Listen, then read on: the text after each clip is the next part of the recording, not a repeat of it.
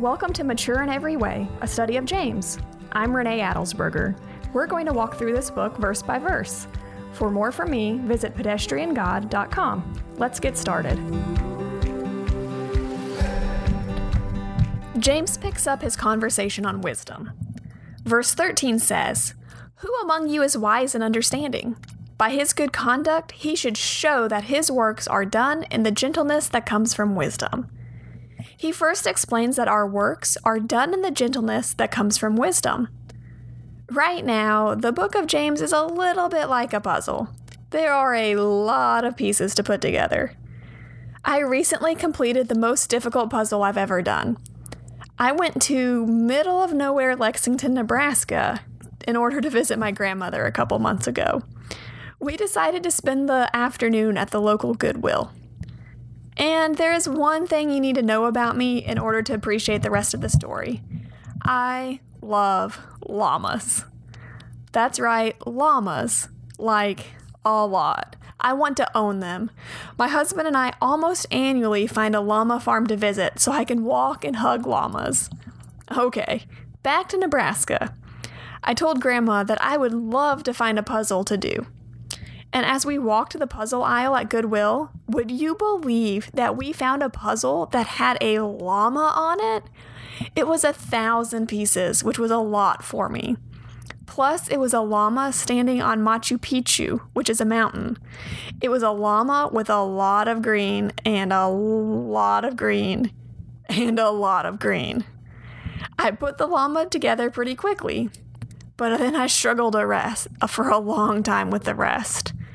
I literally had 100 pieces left at the end that looked identical to me. I had to try every green piece in every green spot. It stopped being a fun puzzle. On its own, every piece looked the same to me. But it was amazing. Once I found the spot it belonged in, the piece suddenly made sense. The colors on it, once indistinguishable to me, suddenly made sense. That's how I feel about the book of James at times. He gives us a lot of different pieces that need to be fit together to fully make sense. It's great to have the wisdom that James first said we should ask for, and it's great to have the works that he discussed. Now we need to put them all together in order to be in full obedience. Wisdom does not lead us into arrogance. I see this most often in the way I approach correcting other people. When I seek to correct them simply because they are wrong and I want to teach them the right way, I often do it in a forceful and condescending manner.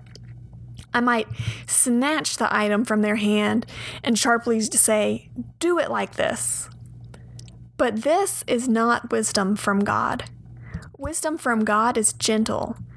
It's the reason that we were able to be slow to speak, quick to listen, and slow to anger. I used to believe that all wisdom was from God, but James teaches that there is both an earthly wisdom and a heavenly wisdom. Earthly wisdom is unspiritual and demonic. It is full of bitter envy and selfish ambition. Where this earthly wisdom is applied, disorder and every evil practice can be found. Proverbs 14:12 and Proverbs 16:25 are identical and read as follows: "There is a way that seems right to a person, but its end is the way to death." Wisdom in our own eyes is foolishness in the eyes of God. Only He truly has the accurate perspective to give clarity, understanding, and peace to a situation. James previously used the phrase "comes down from" to describe every good and perfect gift that God gives. Now, in this passage, he says that earthly wisdom does not come down from above. So what does heavenly wisdom look like? James 3:16 says it is first pure, then peace-loving, gentle, compliant, full of mercy and good fruits, unwavering, and without pretense. The definition of pure is not mixed or adulterated with any other substance or material, free of contamination. James has used the word pure to describe our religion. He has also told us to keep ourselves unstained from the world. One of the best ways to do this is to seek the pure wisdom from God. Pure wisdom from God comes without malice, manipulation, or deceit. In verse 17, James says, "But the wisdom from above is first pure, then peace-loving, gentle, compliant, full of mercy and good fruits, unwavering, without pretense." I was once presented with 2 desserts. One was for my husband, and the other was for me. When he asked me which dessert he should eat, I replied, "That one. I hear it's good." Why did I say that? I'm sure it was good, but it was really because I wanted the other one. So I wanted to talk him into choosing the one I didn't want. We give this type of manipulative wisdom in a million different ways. We talk our friends into breaking up with their boyfriend or girlfriend because we actually want to be the ones to date them. We find all the reasons why a certain rule that was given to us is wrong, unfair, or unjust, and thus it would be okay to break it. Rather than pursue obedience, we pursue loopholes. Our earthly wisdom is for our personal and selfish gain and for another's destruction.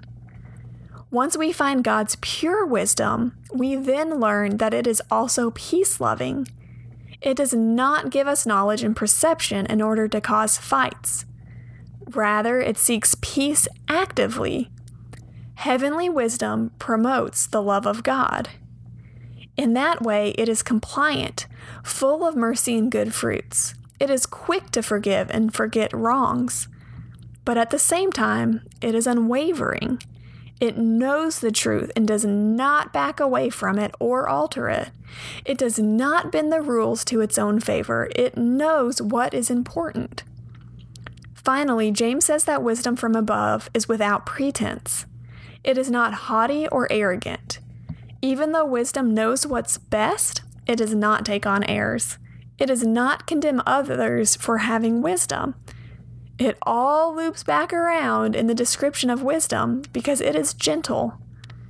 James ends this description of wisdom with the sentence, "And the fruit of righteousness is sown in peace by those who cultivate peace."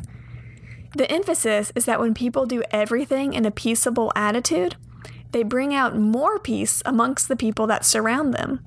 As this continues, they then reap a harvest of righteousness. Father, help us reap a harvest of righteousness by putting all the pieces of James together in order to obey you. Please give us your pure, peace-loving, gentle, compliant, merciful, and unwavering wisdom that is full of good fruits and without pretense. We love you. Amen.